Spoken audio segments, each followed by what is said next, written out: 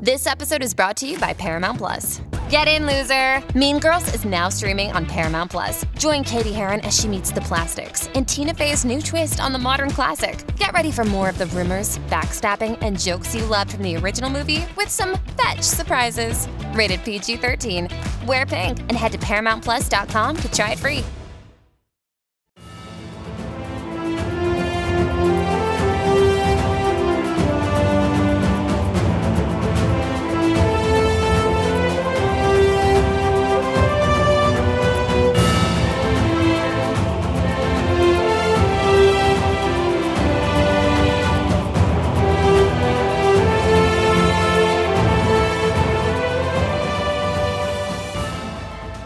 Welcome back to 1001 Heroes, Legends, Histories, and Mysteries, and part 2 of our exclusive interview with Mike Campbell, author of The Truth at Last. There are many who say that the enigma of Amelia Earhart and Fred Noonan is best left untold. Embarrassment of Japan at this time would not be wise, they say. What good can it do to rake over old coals? My answer is a simple one. With most Americans, the individual still counts. Amelia Earhart and Fred Noonan fought a battle for most of their lives against the sea and the elements, not against men bent on war. We orbit men around our earth and turn our eyes to the stars and what may lie beyond because of the courage and contribution of such as Earhart and Noonan. If they won their greatest victory only to become the first casualties of World War II, the world needs to know. Honor for them is long overdue. Mike Campbell, author, blogger, and Earhart authority, is our guest today for part 2 of Amelia Earhart, The Truth at Last. Mike, how you doing today? Good, John. Thanks. It's really good to be with you. I really appreciate your interest in this. We spent our first episode pretty much establishing their presence in the Marshall Islands and then moved them to Kwajalein, and now it's time to take them to Saipan. We have an eyewitness that told Paul Rafford Jr., one of the best known of the Earhart researchers. Paul Rafford Jr. wrote a book called Amelia Earhart's Radio. A witness told Paul Rafford that he saw the flyers, the white man and woman, board a plane on Kwajalein. He didn't say whether it was a sea. Oh, I'm sorry. He did say it was a land-based plane that he saw them get into. Of course, he doesn't know where that plane flew. But there's a good, strong chance that was the plane in which they arrived on Saipan. All we know is that we have the primary witnesses on Saipan, Josephine Blanco Wakayama, who's the primary one among all of them, who was there when they belly landed in the silver plane, the way she described it in the harbor. Okay, so the jury is still out, whether it was a Japanese seaplane or a land-based plane that was in trouble, okay? The most important thing is that we know that they were there sometime in the summer of 1937. We're not exactly sure. We didn't really talk about a whole lot of the witnesses. The other witness that's on Saipan that were interviewed by Fred Gerner and also by Operation Earhart the two officers, Robert Dinger and Joseph Gervais, also in 1960. There's so many other eyewitnesses. One of the eyewitnesses that really strikes me the most is a guy named Dr. Manuel Aldon, who talked to Fred Gerner in 1960 in June. Aldon was one of the first of the witnesses that was interviewed by Gerner on Saipan in June of 60. Aldon actually was told by Japanese officers that the person that they were keeping on Saipan, the white woman flyer, Aldon was a dentist on Saipan, okay? And at that time, his only clients were Japanese officers because they took over on Saipan, and he was the only skilled dentist that they had. So the Japanese officers actually told Aldon that the name of the woman flyer that they had on Saipan in 1937 was Earharto, okay? For me, that is a money quote of all the money quotes, okay? And so, there were many other witnesses as well, native Saipanese witnesses on Saipan. Dozens, in fact, by the time that Gerner got finished. Not all eyewitnesses, but several of them were. I've got Gerner's notes with the gentleman you just mentioned, Dr. Manuel Aldon. Would you like me to read them? Sure. Among Gerner's original 13 witnesses on Saipan was Dr. Manuel Alden, a dentist and native Saipanese who understood Japanese. Told Gerner he didn't see the white woman or man, but offered an important detail he overheard from a Japanese officer. Quote, "I dealt with high officials on the island and knew what they were saying in Japanese," Alden said. "The name of the lady I hear used. This is the name the Japanese officer said. Earharto." Alden said he heard much about Earhart from his patients, and in 1937, these were restricted to Japanese officers. The officers made jokes about the United States using women as spies, Alden told Gerner. They said that American men did not have the courage to come and spy themselves. Right. Yeah. So I mean, that's a real powerful witness. So a couple of the very good witnesses that were interviewed by Joe Gervais and Robert Dinger following Gerner's arrival on Saipan. Gerner was on Saipan and left, and then they showed up pretty shortly after, these two Air Force officers at the time. And they interviewed one guy named Antonio M. Cepeda. He was a 52-year-old Buick employee at Agana on Saipan. And Cepeda said, "One summer, about 2 years after I got married, I saw an American woman who was referred to by some as the American spy woman. She was quartered on the second floor of the Hotel Kobayashi Ryokan in the summer of 1937. I don't remember any plane crash, but the girl I saw twice on two separate occasions. I saw her while going to work outside the hotel, which is located in East Garapan Village. She wore unusual clothes, a long raincoat belted in the center. The color was a faded khaki. Chest somewhat flat, not out like other American girls. Her hair appeared to be a reddish brown color and cut short like a man's hair, trimmed close in the back like a man. She did not wear powder or lipstick as I see other American women wear now." Another of the Gervais and Dinger witnesses, Carlos Palacios, gave them basically the same story about seeing the white woman at the hotel on the second floor. He saw her several times as well.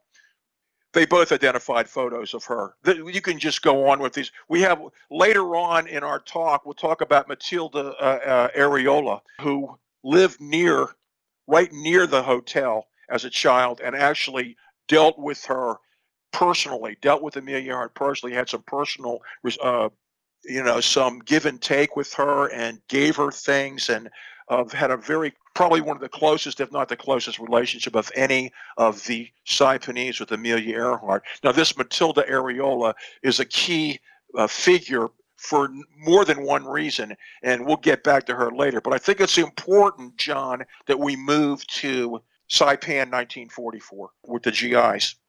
Absolutely. Let's do that. Why don't we start with Divine, since that's what inspired you?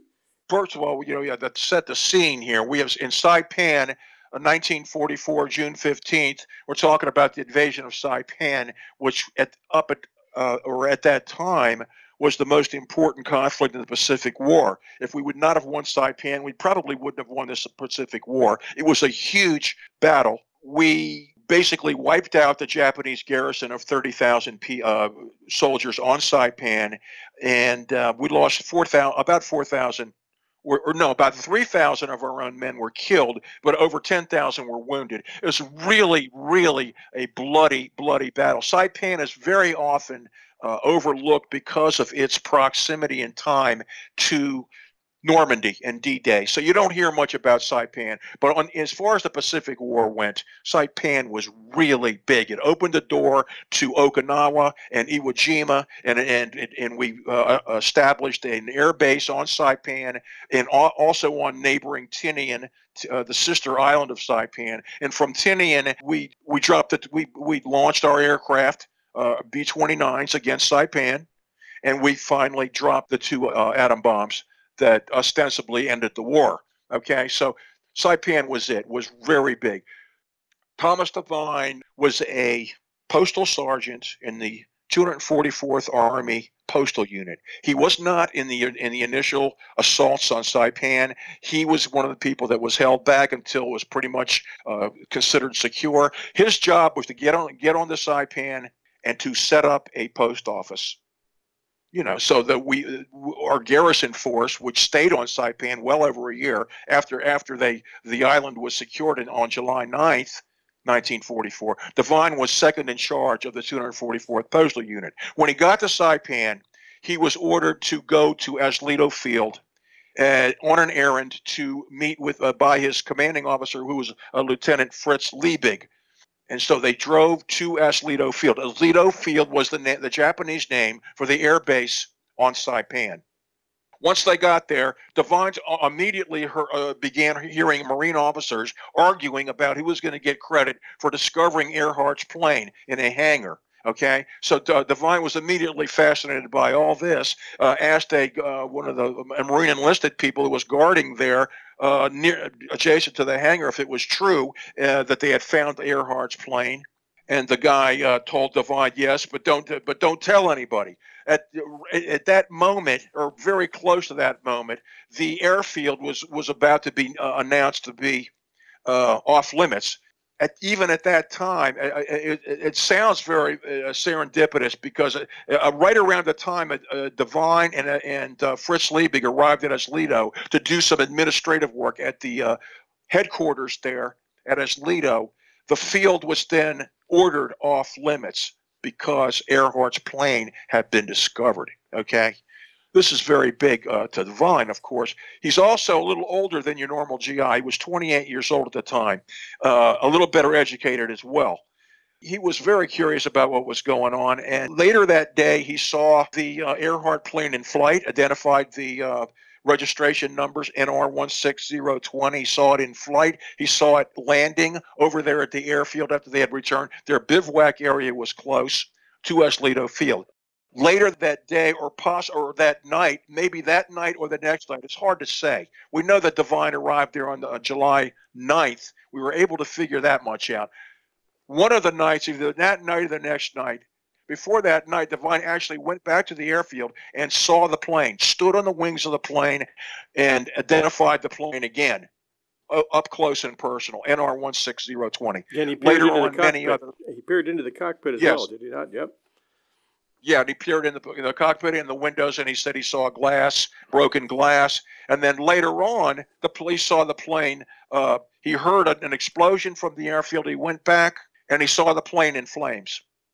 Okay, so, this is pretty big stuff right here, and if it was only Devine that made this claim, then it would probably have gone by the wayside a long time ago, and a lot of people would not know about Devine, because he just wouldn't have been taken very seriously if it was just Devine saying all this. However, he wasn't alone with his claim. Several other GIs that we know of, and of course it was more than we know of, that actually knew about it, because they were either later killed or they didn't know about Devine's book, which was suppressed.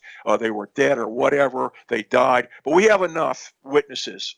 When Devine came back, he looked for information about the plane, and he couldn't find anything. And he started to realize that this is all being covered up. This is not being discussed. So he carried all this around with him for many years. Finally, he was not a writer. Finally, in 1987, he published his book. His book, I Witnessed the Amelia Earhart Incident, which was immediately suppressed. But it did get out. Word of it did get out, to some people at least. At the end of his book, Devine asked for other GIs that were aware of the Earhart plane on Saipan, that might have seen it or known other information about it, to come forward and help him to establish the truth. Okay, so this was his last plea, his closing plea in his chapter. His book is probably, in my opinion, probably the second or third most important of the Earhart early books, next to Gerner's. Yeah, not only because it provided his eyewitness testimony, it was very, very believable, but also because of the people who ended up responding to that book, like Erskine J. Neighbors. And I've got his statement that you had entered in your book. You'd like to hear that. Yeah, go ahead. Why don't you take that away? Erskine J. Neighbors of Baldwin, Mississippi, 20-year-old Marine private in the secret message section of the 8th Marine Regiment, H&S Communication Platoon, wrote a letter in 1993 to Devine that read like this. The communications platoon consisted of a wire section, radio section, and a message section, Neighbors wrote, adding that he was assigned to the message section. We were on mopping up duty on the opposite end of Saipan from where we landed, which was the south end. The message came over our field radios. I decoded it and was quite excited when I read the message. The message read, the best I can remember, that Amelia Earhart's plane had been found at Asleto Field. This was about the middle of the morning. And Neighbors continued. After I went back to my platoon, there was another message came through that said something about destroying the plane. Myself and 2 more boys went back down to the airfield to see it destroyed, and the message gave the time it was supposed to be destroyed. The best I can recall, the plane was pulled on the field by a Jeep driven by some Marines. I've got ahead of myself. The first time we went down there wasn't anything done to the plane. That was the second day that the plane was pulled on the field. But we went both times, and we learned the second time from a message that came off the radio. Picking up the plane being pulled on the field. The plane was facing north after the plane was parked, and the Jeep moved. A plane came over real low, and the next pass he strafed the plane, and it went up in a huge fireball. We were sitting on the west side of the airfield about 100 yards from the plane. We were on higher ground. As far as I remember, the ones that pulled the plane on the field and us guys from H&S 8th were the only ones there. We were not there officially. You know how Marines were. We had to see what was going on. Right. So neighbors' experience is very, very key here. Very big. Very big. His account was actually filmed by only one person, Rich Martini, a researcher. Went down to Baldwin to film Neighbors. Martini has been trying to get funds for his movie for a long time, and there's no interest in Hollywood about getting the truth out. None whatsoever. But Neighbors was very reluctant from the start. He did not want any attention. He did not want even to contact Divine. His family and his friends finally forced him to do it. Okay, Neighbors was very happy living in complete anonymity in Baldwin, Mississippi. Okay, he was not looking for any attention whatsoever. I talked to him on the phone once. I had a long interview with him once. He seemed like a really great guy. I kind of regret that I didn't talk to him more than that. But I got enough from him, and I heard enough about him and saw what he wrote to Divine to know that Neighbors is a very sincere individual, a very good person. Hi, everyone. The holiday season is upon us, and I'll be glued to the telly for BritBox on many a night. I've already shared with you the fact that I keep up with Father Brown and Poirot at BritBox. I also check out their new stuff, like the new series Archie, which tells the story of Archie Leach, otherwise known to millions of filmgoers as Cary Grant. This story comes from his daughter Jennifer Grant and ex-wife Diane Cannon. It's a series. The performance of Jason Isaacs, who plays Cary Grant, is top-notch. I highly recommend it. You can only find it on my favorite TV, BritBox. Sign up to BritBox today to stream Archie and other fan favorites today from any device. I have a special limited-time offer for my U.S. and Canadian listeners. Get 50% off your first month when you sign up for a monthly plan, but only if you go to BritBox.com and use my promo code 1001stories at checkout. Don't wait. Get 50% off your first month. Just use promo code 1001stories at BritBox.com. Try it. You'll like it. So, along those lines, we have another Marine and a very same basic rank, private first class. We have Robert E. Wallach. Okay, Robert E. Wallach was in the 29th Marines. He was in the second wave that attacked Saipan, the western shore of Saipan, on June 15th. He was very lucky he even survived that, being in the second wave. He said the first wave, he said there was nobody left. I think he exaggerated a little. I looked up some of the information, but most of the first wave was gunned down by Japanese machine gunners. The same basic scene that was made famous in Saving Private Ryan happened with these Marines on Saipan. Okay, in the initial stages of the assault, just nasty, horrible things. Battle, just really raw.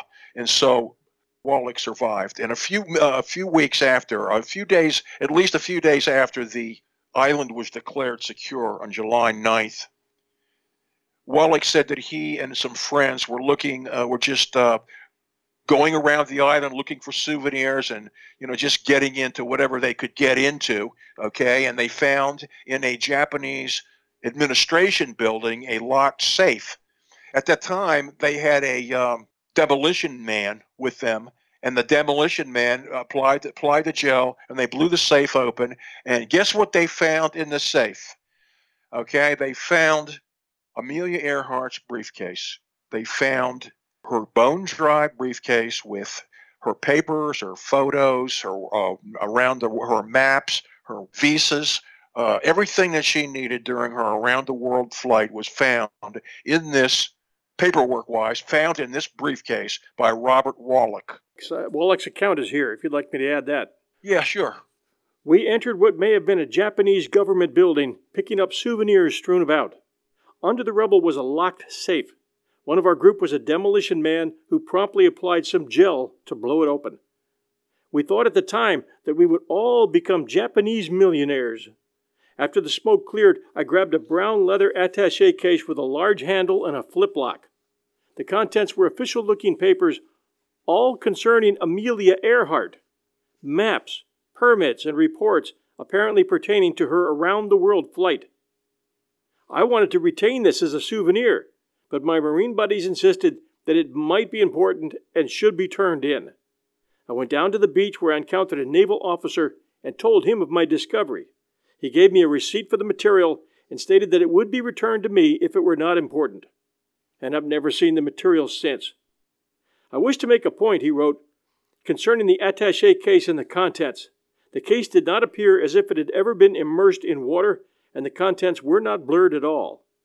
Therefore, these items could not have been obtained from a plane that had been reported down at sea some 7 years prior to this event.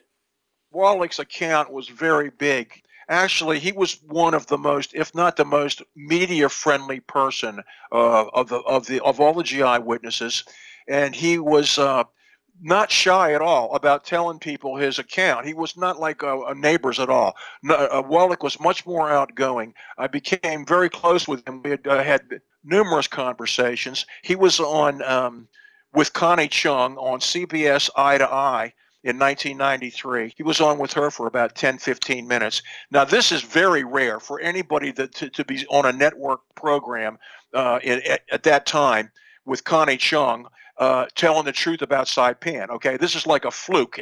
I think that with the exception of the 2006 National Geographic special that nobody saw because it was on National Geographic, and in 2007 there were very few people who even got cable, had National Geographic on their cable systems, but National Geographic did a special and went, at my insistence, I talked to the director and I got her to go and interview Wallach, okay? But outside of Connie Chung and National Geographic, you won't hear anything on any sort of network TV about Saipan. The Sacred Cow, verboten information about Saipan, was still in effect, and it was just getting worse all the time. Now, Unsolved Mysteries in 1990 also did a special with Robert Stack. That was the best known of any TV production that's ever been done about Saipan. Unsolved Mysteries 1990. Robert Stack had Devine on there, had Wallach on there, had Fred Gerner on there. Buddy Brennan also, who wrote an important book, was on there, and so it was a pretty good expose on Saipan, treatment of Saipan. It lasted, I don't know, 45 minutes maybe. A good time to bring up, if you would please, tell our listeners how tough it was to get interviews out of these people on Saipan and what the Japanese had done to them in terms of their being willing to talk. Well, the people that weren't willing to talk were you're going back to the Saipan, the native Saipanese. I'm going. Okay. Yeah, actually, it was a two-pronged question. One, going back to the native Saipanese, and two, moving forward even to the 80s, when there's still, even today, when there's still a feeling on the part of the Saipanese government that they'd rather just keep this whole thing closed. Well, the Saipanese government's policy on this is actually the Commonwealth of the Northern Mariana Islands, which is actually a territory of the United States. Okay, so that's called the CNMI. Their policy is no different than the United States policy. Their policy, they don't have a policy. They don't discuss it, period. There's been no real official CNMI declarations about Earhart on Saipan whatsoever. They just go along with the United States. You can't even get an official response anymore from the United States about Saipan. Anybody that I don't even remember the last time an official response came out. This refer you back to the Coast Guard report. That's really the last official report that they want to talk about. They won't even talk about the 1967 release of the what they called the last of the declassified information, which was the O&I report, which we need to get to later.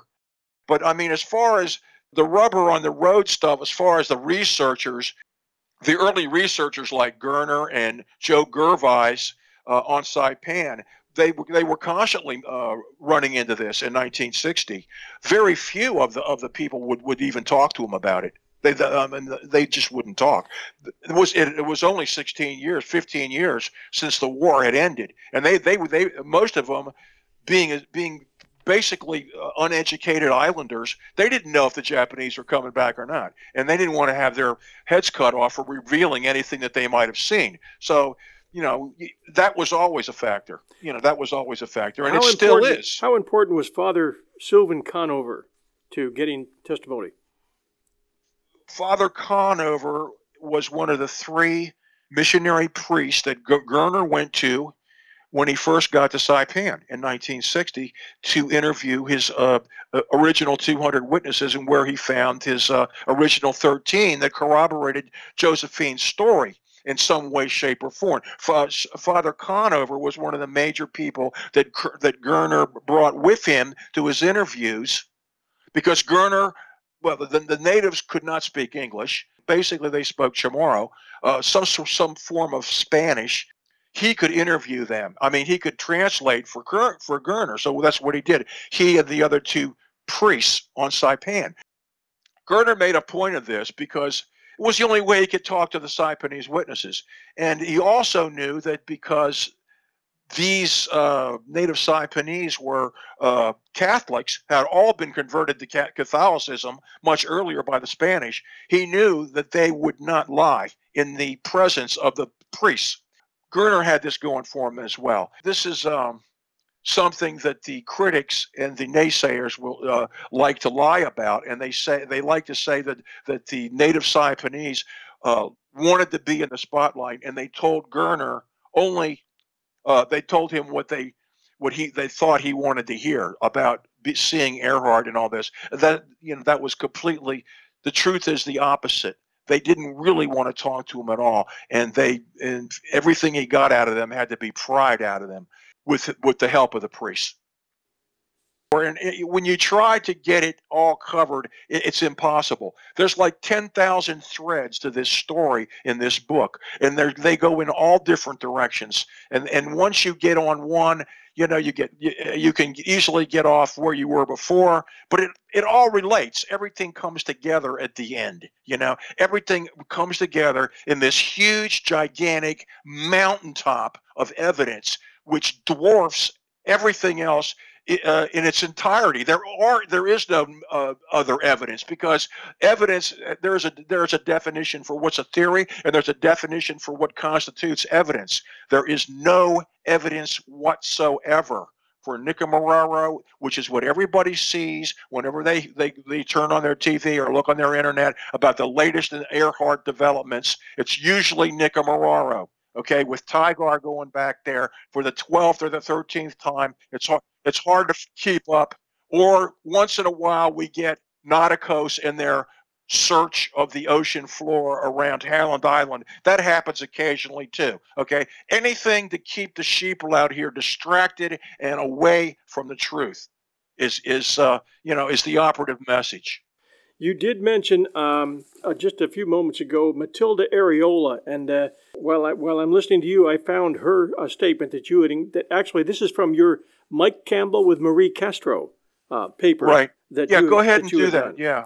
Mrs. Matilda Shota San Nicolas, the former Matilda Fausto Areola, told Gervais, Dinger, and Father Bendowski that she lived next door to the hotel. That meaning the Kobayashi Ryokan, where she was held, most people say, for maybe 7 days, right? That she lived next door to that hotel with her family in 1937 and saw the American Girl in the hotel.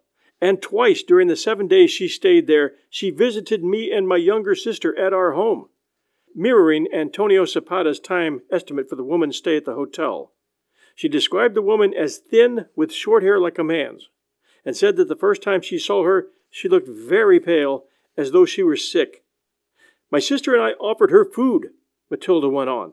She accepted it, but ate very little, only a little fruit. The last time the woman visited Matilde and her sister, she had bandages on her left forearm, Matilde said. Also bruises on the right side of her neck. The American Girl liked my younger sister very much, and on this second visit, when my sister was doing a geography lesson, the American Girl helped her draw correctly the location of the Mariana Islands in relation to the other islands in the Pacific. Later, a busboy told Matilde the American Girl had died at the hotel. He said the bed she slept on was soaked with blood, and that before she died, the American Girl had been going very often to the outside toilet, Matilde recalled. Later, the busboy asked me to make 2 wreaths for a burial.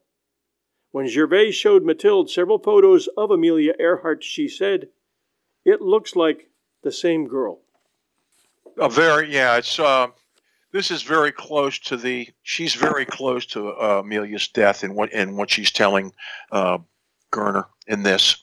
And she also talked to Gervais and it was Gervais and Dinger, the one that you're quoting now. She talked to Gerner and told him much the same. There was another one, Joaquina Cabrera on Saipan, who also worked at the hotel at the Kobayashi Ryokan and did Amelia's clothes. Actually washed her clothes. She also told Gerner about her knowledge, and she was told that Amelia died from dysentery, or I don't think they used the word dysentery. They used the word amoeba in those days, and that translated to dysentery. Matilda is related to. She was interviewed by Marie Castro. Marie Castro is now 86 years old on Saipan, and she was interviewed by Marie Castro in the 80s. And Marie Castro wrote her own book, and we need to talk about what's going on Saipan later. One of the most moving paragraphs in that booklet, and again that was from Matilde Fausto Areola, was when she said that one day she came out into the yard, meaning Amelia came out into the yard, and she looked very sick and sadder than usual. I gave her a piece of fruit, and she smiled. Then she gave me a ring from her finger and put her hand on my head in friendship. The next day, one of the police came and got some black cloth from my father and had him make some paper flowers. The man said the lady had died, and they were going to bury her. That was sad, and if anyone ever found that ring, that would be a find. Yeah, well, you know what? The Gerner goes on for pages in his book about this ring, at least a page or two. Okay, he went crazy over there trying to find this ring I'll bet he did. Matilda gave to her niece, and that her niece then gave it to somebody else or whatever. It was lost, and Gerner practically tore the house apart trying to find it, trying to find this ring. You want sad? This is sadder. Not that ring. If he would have found that ring, it would have meant a lot to him, and it would have meant something to people that believe in the truth. It would have meant nothing to the American media. Yeah, I agree with you. It would have meant nothing to the quote unquote objective American media. In fact, they are not interested in learning the truth at all. That's why, as I told you in the first part of this, that's why this story is fallen to obscure people such as myself, Thomas Devine, Loomis, and a few other people to tell this story, because nobody else will do it, because the government doesn't want it done, and they just there's a blackout, almost a complete blackout on this. I feel sometimes I wonder if and when my blog's going to be coming down. Let's talk about the flag officers and the stories that we got from at least 3 very, very well-known flag officers. Why don't you start with Nimitz? Okay. Well, Fred Gerner had known Admiral Nimitz, who was the last of the 5-star Navy admirals. Nimitz was Commander-in-Chief, Pacific Fleet, during World War II. His name is very well known.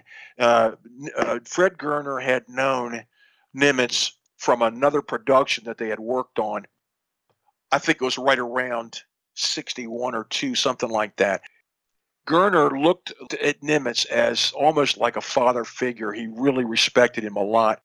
He was always trying to pump him for information about the Earhart thing. Nimitz was very reluctant to tell him anything during the first several years. After Gerner had gone to Saipan, he had been there 4 times, and still Nimitz had not said anything about his knowledge of Earhart because he wasn't allowed to. Basically, he was still considered active duty, even though he was retired. But he was still considered. He was a 5-star admiral, and he was still, he was privy to all this top secret information, okay, about Earhart. But Nimitz was standing back watching all this happen, and with Gerner and working on his book. In 1965, a year before Gerner's book was published, Gerner was going to Washington, D.C. to interview General Greene, General Wallace Greene, who was at the time on Saipan, a lieutenant colonel in the 2nd Marine Division, and who was said to have been the one who found the Earhart plane, or at least taken responsibility for finding it on Saipan. Okay, so and Devine brought all this out in his book as well about General Greene. In 1965, right before Gerner was allowed to go to the Pentagon and talk to Greene and interviewed Greene about his knowledge, which of course Greene thoroughly denied anything.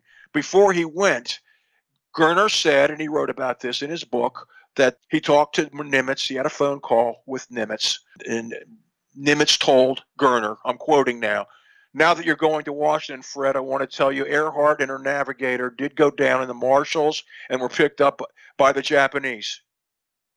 Gerner said Nimitz told him. The Admiral's revelation appeared to be a monumental breakthrough for the determined newsman, and is known to anybody that's even casually observers of this that have read about it, that know about Nimitz.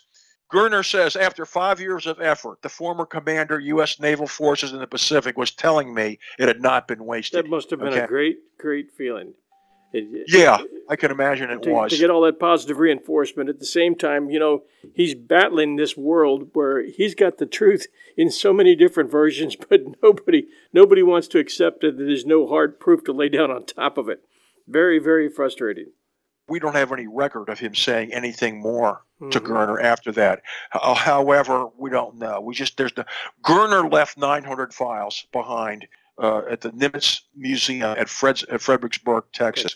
Gerner left 900 files at this museum. A few researchers have been to those files.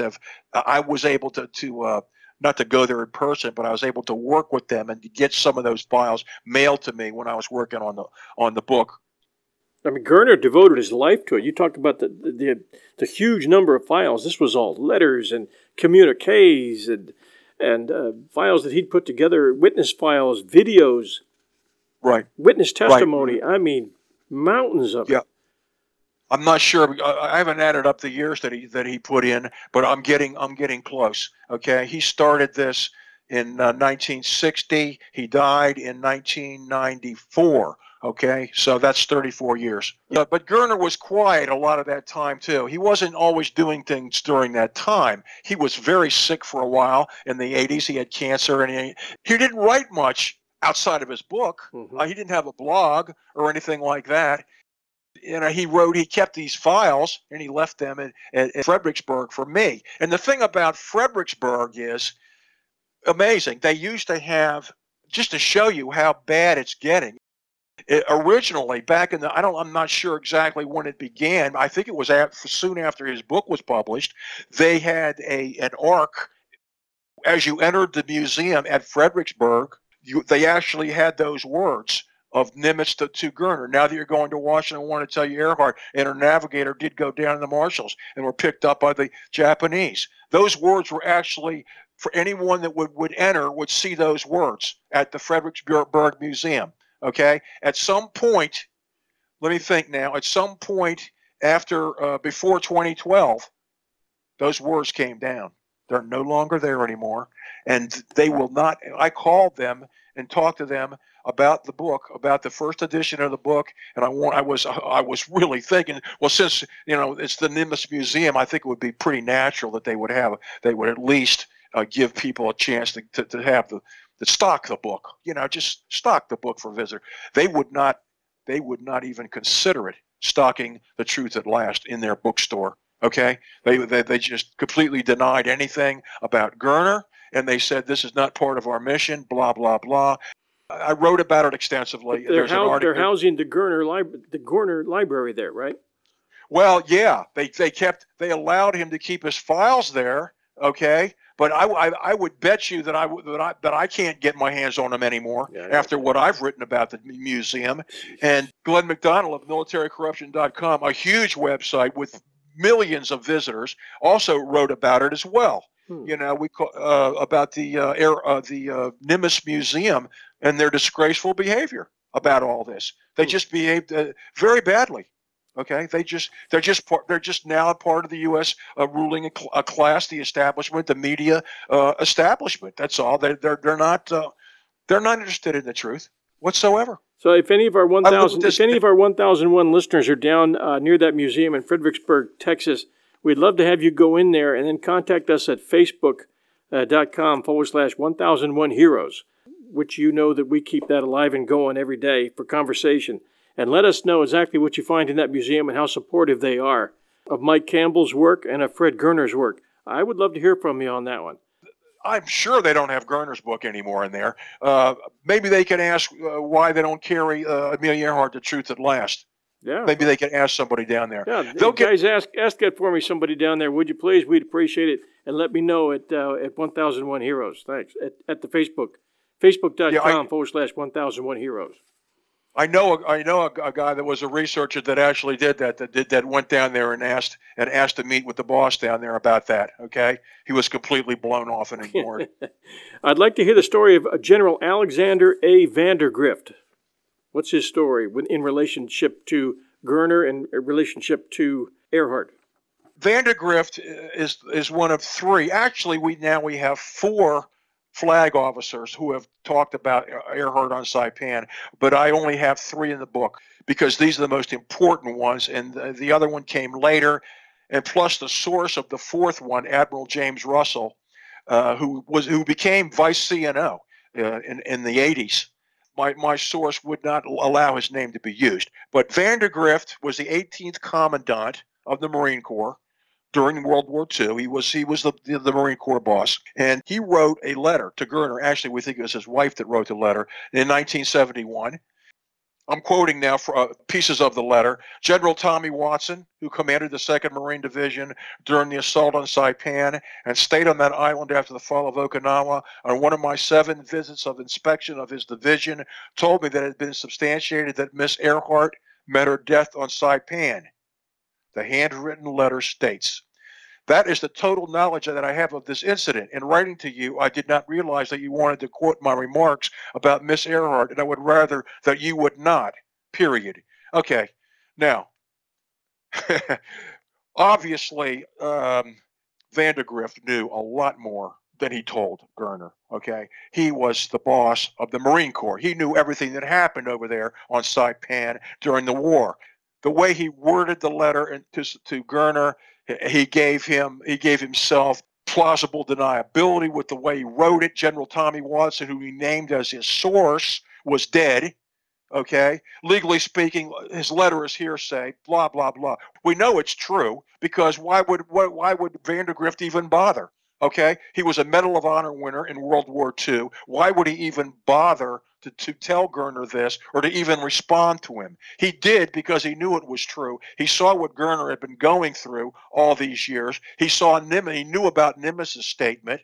And so Vandergrift just figured, I'm going to encourage Gerner too. And he probably figured, I'm sick of having to keep my mouth shut about all this because it doesn't deserve to be covered up. He was a decent human being, better than a decent human being. He was an incredible individual. He risked his pension, really, and he risked all kind of hostility from the government in talking to Gerner about this. However, what he told Gerner in this 1971 letter was never really made known to the public. It wasn't made known to the public. I had to find it in the files in Fredericksburg, Texas. It was never broadcast anywhere. It was never put out. So basically, Gerner sort of respected him and respected his wishes not to broadcast this. Then we have the third general, Graves B. Erskine. Okay, Graves B. Erskine, in 5 years earlier, in November '66, this was shortly after Gerner's book came out, The Search for Amelia Earhart, sold 400,000 copies. This is right after it came out. Graves B. Erskine, who was the second in command on Saipan during the Battle of Saipan. He was second in command of the V Amphibious Corps, which was the group that was in charge of the entire operation on Saipan. Okay? If anything happened on Saipan, Graves Erskine knew about it. In 1966, Gerner invited him to the KCBS radio studio in San Francisco to go on the air with him, and he accepted. He went on the air with Gerner, but he did not tell him what I'm about to tell you. Before he went on the air, he told a newsman, a KCBS newsman named Dave McElhatton, and he told Jules Dundees, the CBS West Coast vice president. Before he went on the air with Gerner, he told Graves Erskine told him this.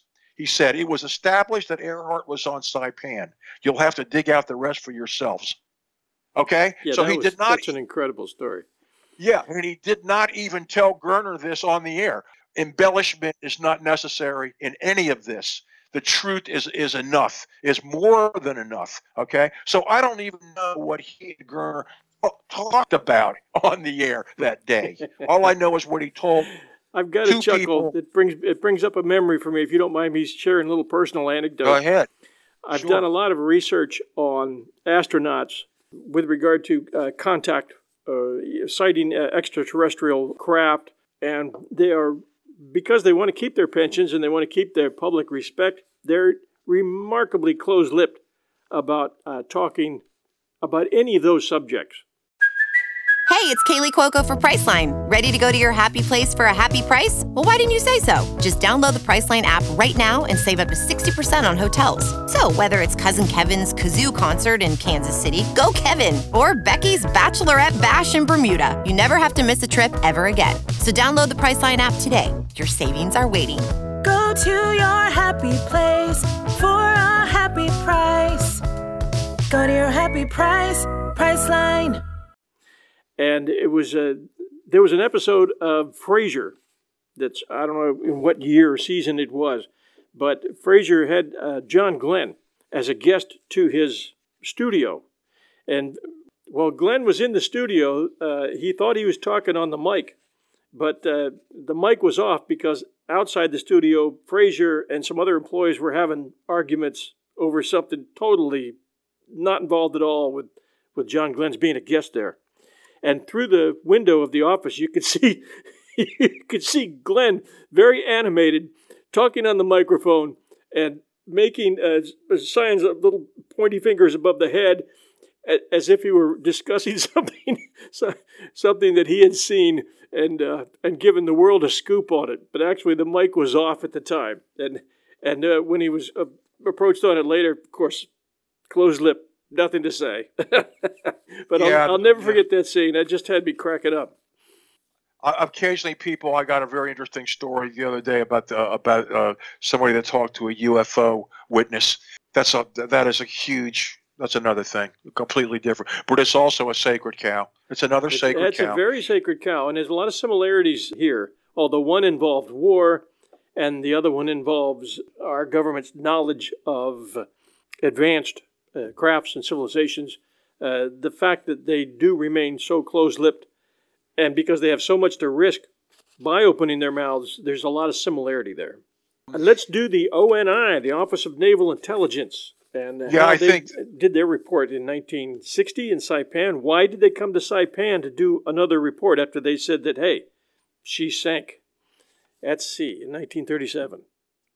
The ONI report is the most important document that's associated with the Earhart disappearance, the most important official government document that was done. that the public has never heard of. It's never been discussed in any newspaper that I could find, even to this day. It was declassified in 1967. This document. It was done in 1960.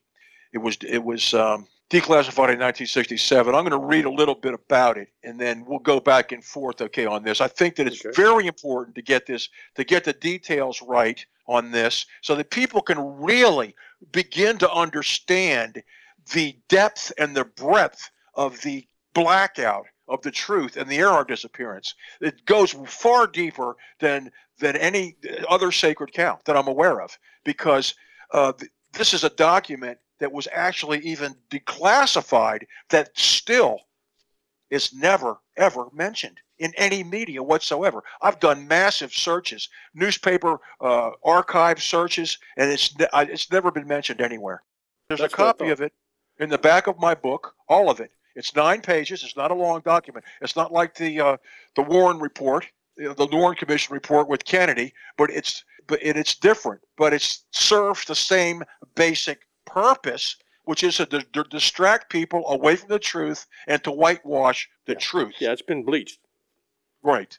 So, yeah, it's like I wrote, the 1960 Navy whitewash that came to be known as the ONI report is among the most tangible examples of government mendacity in the Earhart case, probably the most tangible. But the document has since escaped all but the most discerning and has been entirely ignored. The basis of the document started in 1960 when Devine was aware of Gerner's work on Saipan. This was making not national news.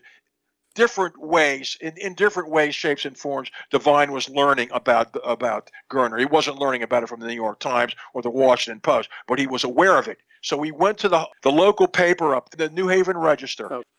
Devine went to the New Haven Register in 1960. He told them about his gravesite experience. Devine says that he was shown the gravesite of an Okinawan of Earhart and Noonan by an Okinawan woman on Saipan in 1945.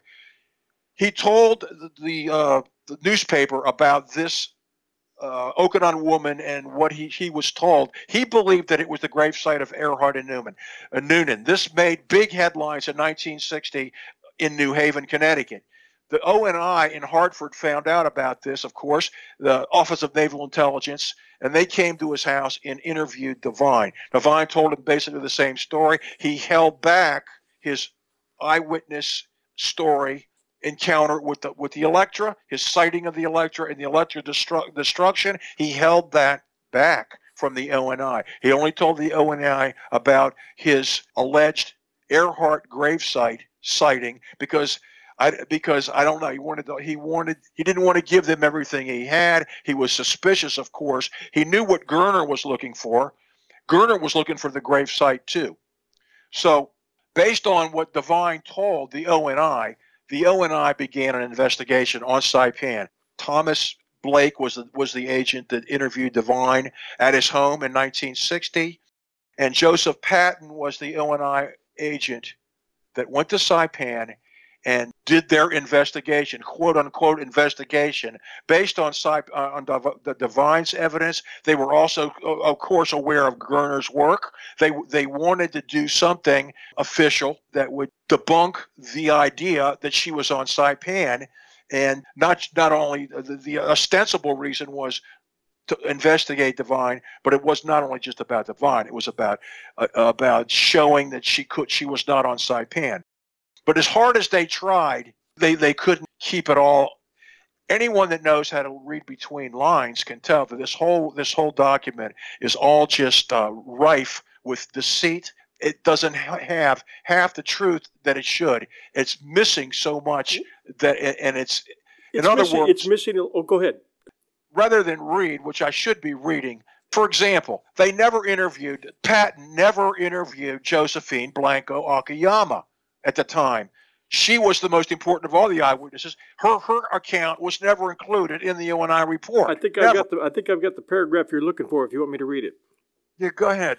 Despite the Navy agency's reliance on former Japanese collaborators, its failure to interview native witnesses whose testimony supported Earhart's presence on Saipan, and its dismissal of the eyewitness accounts of Josephine Blanco Akiyama and Jose Matsumoto, her brother-in-law, for the most specious of reasons.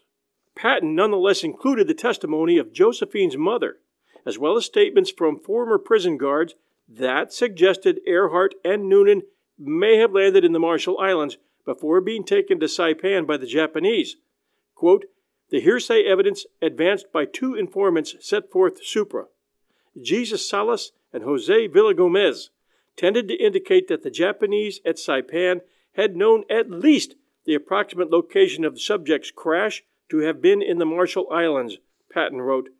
The hearsay evidence given by Mrs. Antonia Blanco indicated that subject may possibly have been brought to Saipan by Japanese military. So to be fair, Patton does go that far.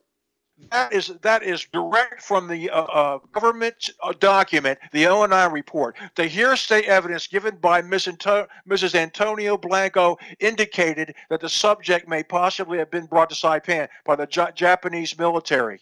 Why is that never, ever cited in any newspaper discussion, any TV production about the Earhart disappearance? Never is it ever discussed. Okay. Yeah, you're right. So, there's a smoking O&I proof right there. If a good journalist wanted it, it's right there. And there are many. Yeah. These guys were serious about going in there, and if anybody was going to be covering it up, it would have been the O&I. But they say it right here in this report.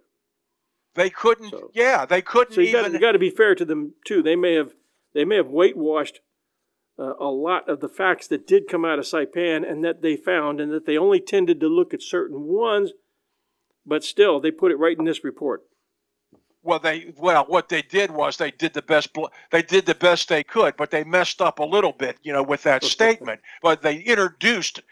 Devine saw the report in 1963. It was declassified in 1967. Devine found three obvious lies in the report that were so egregious that they took it out of the 1967 official report. Devine writes about it extensively, and so do I, about what they took out.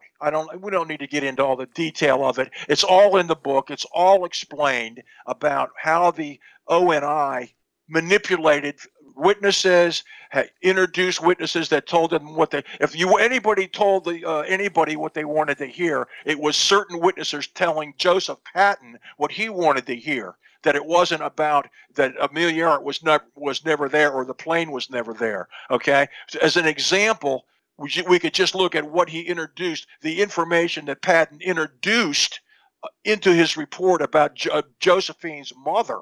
Josephine's mother told Patton, quote, her daughter came to her shortly after noon and was very excited that she had seen a white woman who had white hair cut short like a man's and a very white face. Patton continued. Blanco said her daughter was very excited because it was the first time her daughter had ever seen a white woman. According to Mrs. Blanco, her doctor told her that the woman had on men's clothes and had a jacket over her shoulders. Mrs. Blanco said her daughter told her that the woman was sitting on a bench combing her hair and that there was an airplane in the harbor. Okay, that's fine. But this thing about the white hair, Josephine would never have described Amelia Earhart as having white hair. Okay, this is Mrs. Mrs. Blanco's alleged recollection of Josephine describing the woman's hair as white is bizarre, particularly when considering her account to Joe Gervais and Robert Dinger during the same period. Okay, Mrs. Blanco was the second witness they interviewed on Saipan, and she said nothing about white hair, or that Josephine hadn't mentioned a plane crash. Instead, she told them it wasn't safe to know such things in those days, referring to her feelings upon hearing.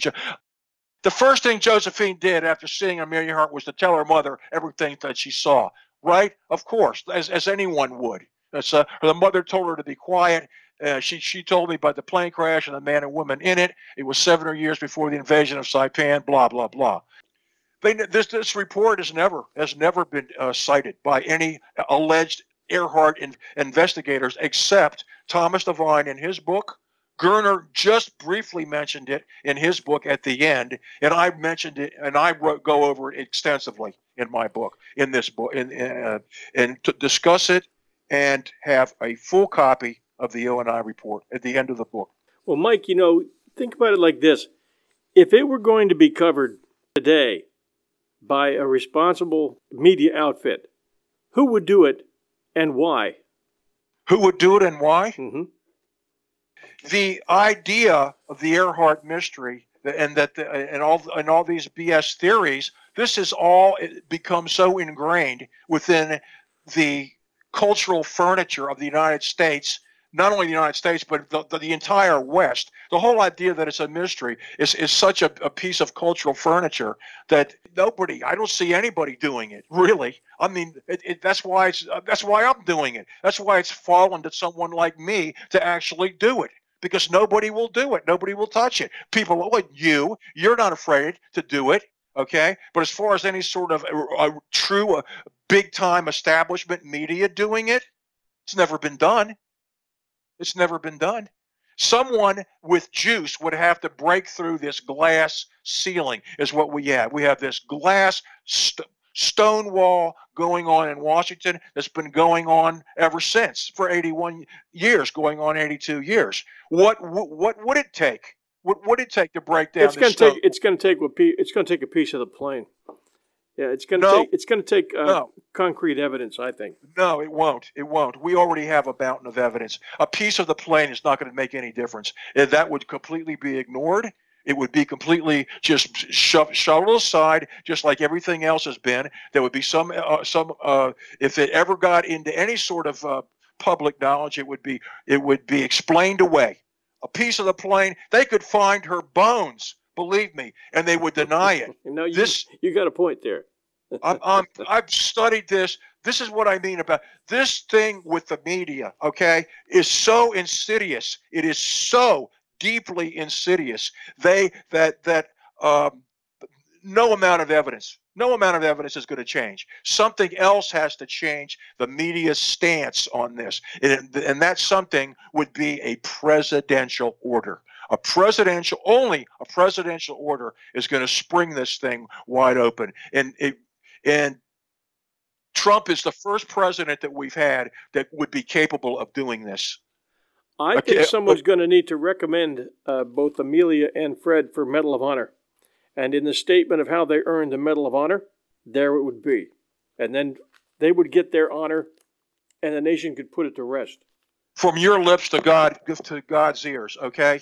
Who's going to be the one to recommend them for the Medal of Honor? Who's going to be the one to put the bug in Trump's ears? Is it going to be Ivanka Trump or Jared? I seriously doubt it.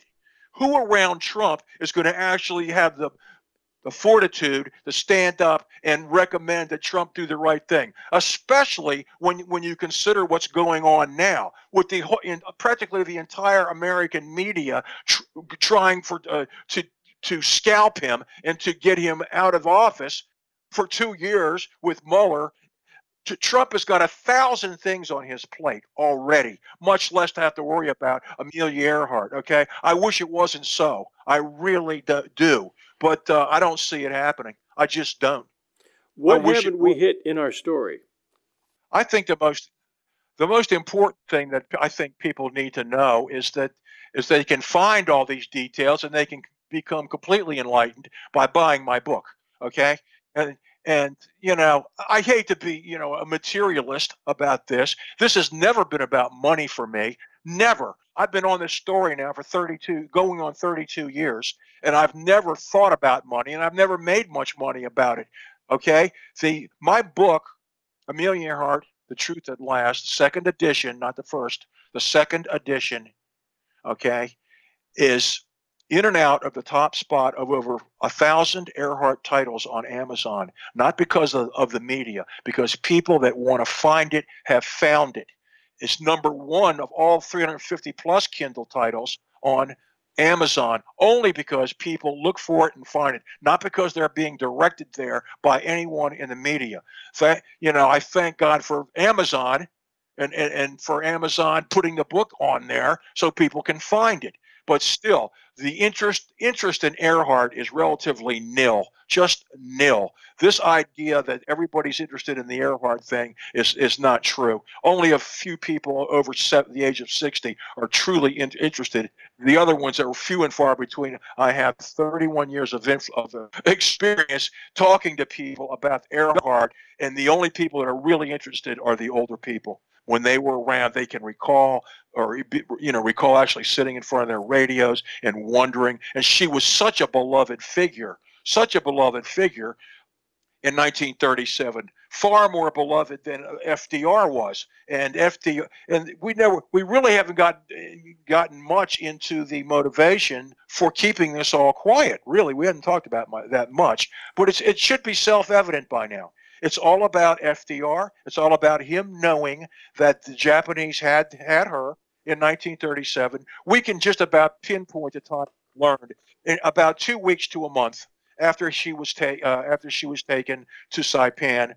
The Japanese radio traffic would have been translated. He would have known that they had her on Saipan. Okay, and he decided not to do anything, not to release the information, and he left them. He left her and Fred Noonan to the tender mercies of the Japanese. This is what it's all about. This is what it's always been about. And don't let anybody tell you that because it happened 80 years ago, it's not important anymore. The legacy of FDR and the Democrat Party is not ever too old to worry about. If this ever came out, ever became public knowledge that FDR sat on the truth about Amelia Earhart, it would ruin think of how many books would have to be rewritten. Think of how much history would have to be rewritten. Think of how many people would have egg on their face. This is not going to happen because of all these considerations when you think about it, okay? When he was in Yalta, he signed away 100 million Eastern European lives to Stalin. That was a statistic in 1945. That was a statistic that he lived through, and it didn't ruin him. But if the public ever really learned, it was known what he did with two people, Earhart and Noonan, on Saipan, he could never live that down, and his future would have been ashes. He never would have been elected in 1940. I think a lot of the people who listen to this show are pretty familiar with their history, and in episode 1. We set up the geopolitical framework for what was happening at the time they took their flight. And we set up all the motivations that they would have had to report back on what they had seen as they flew over Japanese fortified islands and airstrips in the Pacific, and the value of that information to FDR. The one thing I didn't mention in episode 1 was that literally less than a week after they crash-landed at Mealy Atoll in the Marshall Islands, the Japanese Imperial Army, which had already been on a war footing, attacked the mainland of China at Shanghai and Nanking and killed tens of thousands of innocents in their successful attempt to conquer China and steal its resources. And that's right. When a lot of people feel that World War II began. All this within days. There's Japan on a war footing, and all this within days of the downing of the plane and of the capture of Earhart and Noonan. So if anybody thinks that Japan was sitting back on their peaceful butts, not doing anything, with no aspirations other than a kumbaya world, that was not so in 1937. They were on a war footing throughout, and they had been preparing airstrips in preparation for an attack on Pearl Harbor in 1936 and 1937. They'd been building destroyers and battleships and aircraft carriers and fortifying islands leading all through the Pacific toward Japan. And their armies were preparing to invade China, which they did, like I said, within a week of Earhart's crash landing. So something important to know as you start to put all this together in your mind and realize who we were dealing with when all this happened. Absolutely. We were dealing with absolute barbarians. And the truth about Japan in their World War II atrocities has still never been admitted to by Japan. They still have whitewashed their role in the war, calling themselves victims, using the bombs to victimize themselves and to demonize the United States. In their books, they have never really admitted even the rape of Nanking, where they killed about 400,000 men, women, and children. When Iris Chang wrote her book, The Rape of Nanking, in 1999, I believe it was published, that was a huge bestseller. A huge bestseller in this country, The Rape of Nanking. It was banned in Japan, and she was hounded by Japanese people and operatives up until the time that she killed herself in 2003 with a self-inflicted gunshot wound to the head. Iris Chang was sorry. I don't know if she was sorry that she ever gotten involved with that research. But when she wrote that book was huge. It was a huge revelation because the rape of Nanking had not been properly ever covered. Okay, until Iris Chang did it, and then soon after she committed suicide under very strange circumstances, and we still don't know the whole story on why Iris Chang killed herself. Okay. This is some very, very heavy stuff, okay? The Japanese are never, ever going to admit their role in the Earhart death. Not a chance. No, there is no chance of that ever happening. They still haven't admitted a lot of the war crimes that they committed during World War II. And we talk about clear that this is the Japanese military. The Japanese military operated, every breath they took, every prayer they prayed was to their emperor, and every order they got, they followed. And their belief that they were the chosen ones, the people, the pure ones, the clean ones. And that belief enabled them to treat all prisoners and all captured islanders with absolute, treat them like dogs, to kill them at will, to threaten them at will. Beheadings were common. All kinds of torture and death were present with the Japanese military. The Japanese people, another thing, they were definitely never told exactly what was going on. The government media establishment in Japan was very strict about that. Those people were literally brainwashed, just like the citizens in Saipan were brainwashed by the Japanese when they were told that the American soldiers were coming, they were going to eat them alive. And that's why when the American soldiers did end up on Saipan, thousands of men, women carrying babies, children, ran over cliff tops and fell 100 feet onto rocks at the sea because they didn't want to be caught by the Americans who were going to literally eat their hearts. And that's the kind of trash that the Japanese government told their people and their military. There was a hateful military. The odds of you being, if you were a captured soldier, captured military, in this case, Earhart and Noonan were captured. You had, I hope I get these percentages right, if you were caught by Nazis, you had about I think it was a 90% chance of surviving prison camp. Better than that. Probably 95, 97. If you were caught by the Japanese, you had maybe a 1 in 8 chance of surviving prison camp. Well, we talk about that in the book. We get into that in the book. We get into the Japanese atrocities. Prisoners of the Japanese is the Bible on the wartime atrocities. Gavin Dawes of Hawaii, a professor, wrote a great book called Prisoners of the Japanese. And American Allied prisoners of war, prisoners of the Japanese, okay, whether they be American or any other allies, 1 of 3 died in captivity during the war. 1 of 3. In Europe, prisoners of the Germans, 4%. I think it was 4 to 6%. 6% max died in captivity. It's not even close. I mean, the way POWs died in Japanese hands. Another recent famous book, Laurel Hildebrand wrote, Unbroken. That deals with atrocities as well. Okay, so we're beginning to scratch the surface and educating people about how bad it was. Okay, you and I have purposely avoided discussing theories in these last 2 episodes.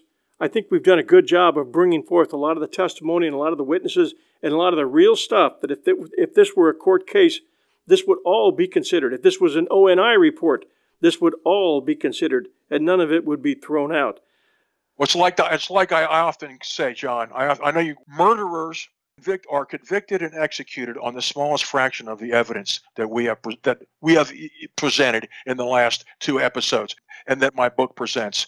People are executed every day on the smallest fraction of that evidence. And yet the establishment media calls our evidence not evidence. They call it speculation and myth. I think the word's getting out there. I think it's little shows like mine and books like yours.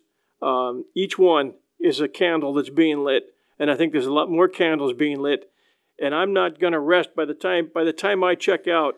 I'm going to see honor being given by the United States government to the sacrifices of Amelia Earhart and Fred Noonan. One way or the other, I want to be a part of getting that done. That means you're not going to forget this. You're not going to forget about it. It's not just a show to you. You're going to bring this with you. No, this subject never was a show to me. Good. That's good. Because we need all the help we can get. That's for sure. Well, thank you, Mike Campbell. Thank you for all that you have put into this over the last 30 years. Thank you for all the work you've done, all that you've written, for the blog that you maintain daily, for your great books, for all the network of people that you've gathered around you. And thank you, most of all, for the fight that I know you're never going to give up to bring honor to those flyers and their history. Thanks, John. Great to be with you. Thank you. Listeners, I want to tell you, you need to go to www.earharttruth.com, EARHARTTRUTH.com, and you're going to find a wealth of information in there if you want to get more familiar with exactly what happened to her and Fred Noonan. I want all of you to look for Amelia Earhart, The Truth at Last, 2nd edition, at Amazon.com. And that's Mike's book. It's absolutely excellent. It's going to send you in the right direction. So I highly recommend it to all of you out there. And it'd be a good way of thanking him for coming on this show and taking the time he's taken to let us know what really happened. And here's the story we promised earlier on Marie Castro, who, along with the help of Mike Campbell, is trying to get funding for a planned memorial in Saipan to honor the sacrifice of Amelia Earhart and Fred Noonan, the first victims of Japanese aggression in the Pacific prior to Pearl Harbor. Marie Castro is really something. She came back to, she was born on Saipan. She was 4 years old when Amelia Earhart was on Saipan. She was told about this white woman by her family. She was not an eyewitness at the age of 4. She heard about it. She always remembered this, and then later on, she left the island of Saipan. She came to the United States. She was a Catholic nun for 17 years. She didn't really renounce her vows. She was given the opportunity to get out of her vows, and she stayed in Kansas City, where she stayed in the Kansas City area for 50 years. She taught the public school system in Kansas City. So she was in the United States for 50 years before returning to Saipan in 2016. I've become very close with Marie, all through emails. And this is where this booklet came from that you just alluded to. That Marie wrote a rough version of this booklet, and I took it and I fashioned it into a booklet. And so Marie Castro has, in 2017 September, formed a committee on Saipan, formed a group whose mission, whose goal is to build a monument, a memorial monument to Amelia Earhart on Saipan. It's called the Amelia Earhart Memorial Monument Committee. And that is Marie Castro's brainchild. And this happened in September 2017. Since then, there's been many articles in the local newspaper there, the Mariana Variety. I've written extensively about this on my blog. I've written extensively about the resistance on Saipan to this memorial. I'd say the resistance is running about 99-1 against it. The people on Saipan are determined that they're not going to have this. This is all a result of the United States propaganda and brainwashing over all the years. These people on Saipan are even more directly propagandized about the Earhart thing than the normal person in the street in this country for obvious reasons, because that's where it happened. It happened on Saipan, and our government does not want it to be a known thing over there or a popular piece of news, okay? But on the other hand, the Mariana Variety newspaper is the major newspaper over there next to there's another one called the Saipan Tribune, which has not been helpful at all. The TV station on there has done some interviews with Marie. The Mariana Variety has done several. I can't even count all the stories they've done with her and allowed me to publish myself in there. And so they've been as objectively neutral as I could say, as I could ask for a news source to be. I don't have a complaint with the Mariana Variety. The architect has estimated that it would cost $200,000. When you see the photo, the art that the architect has put forward, it's a beautiful memorial. It's like a statue, a 12-foot statue in a like a platform with a round backing where there will be an inscription, and it just looks really nice. $200,000 to me seems like a pretty good deal, but we don't have anywhere close to that amount of money raised yet. It's got to come from somewhere. It's got to come. As I always say to Marie, I said it's more and more. It looks like we have to have somebody with some real juice. Somebody in this country with some real juice that's going to step forward and take on this cause and speak on behalf of this worthy cause, because we don't have anybody like that. The news of this memorial, the news of this has never been published in any single American media except one, and that was recently on the Coast to Coast AM website. With the radio station Coast to Coast, they have the website. They run two stories. They ran one in February.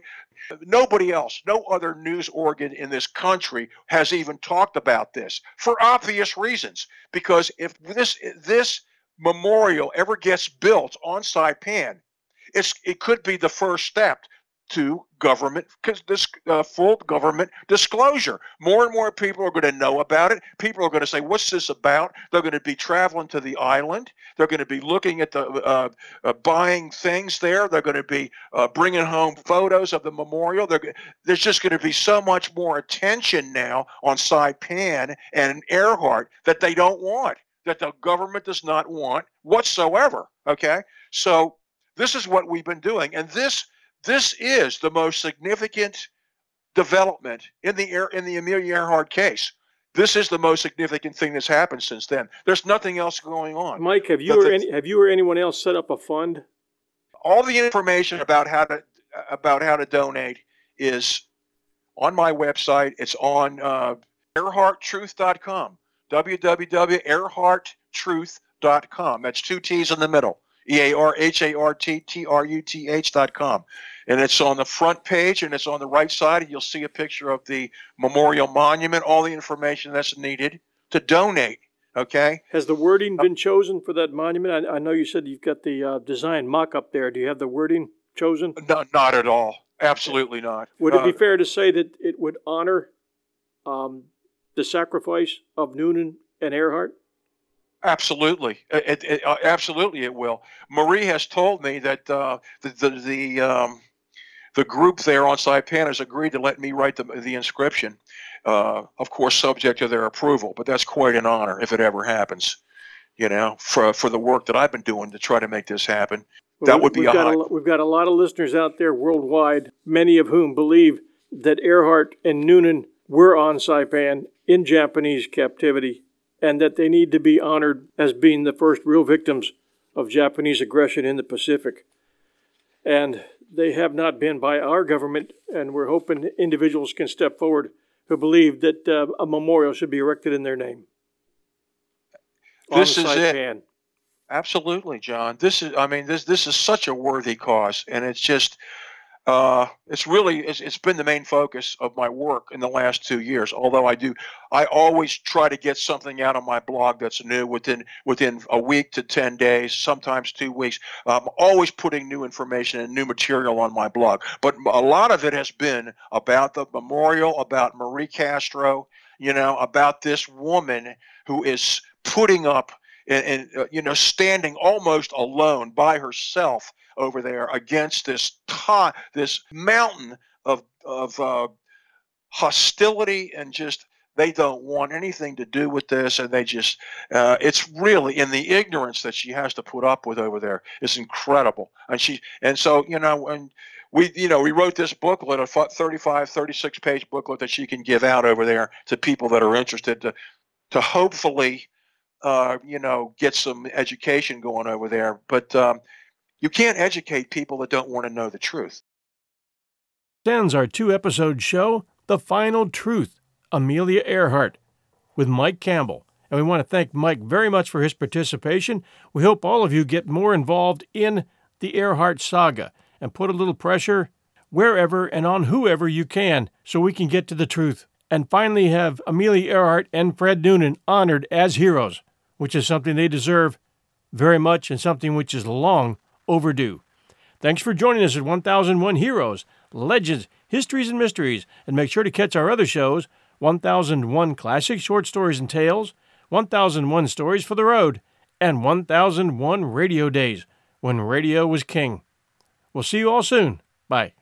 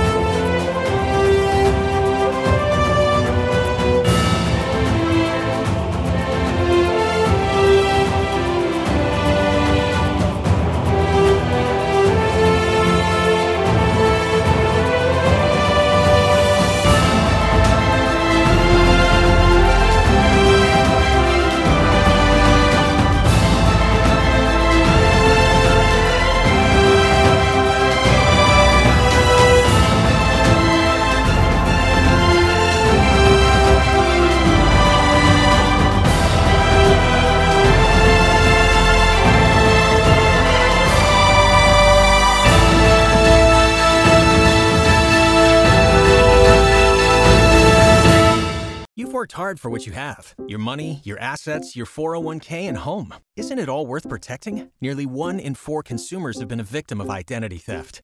LifeLock Ultimate Plus helps protect your finances with up to $3 million in reimbursement. LifeLock alerts you to identity threats you might miss. And if your identity is stolen, your dedicated U.S.-based restoration specialist will work to fix it. Let LifeLock help protect what you've worked so hard for. Save 25% off your first year on LifeLock Ultimate Plus at LifeLock.com/aware. Terms apply.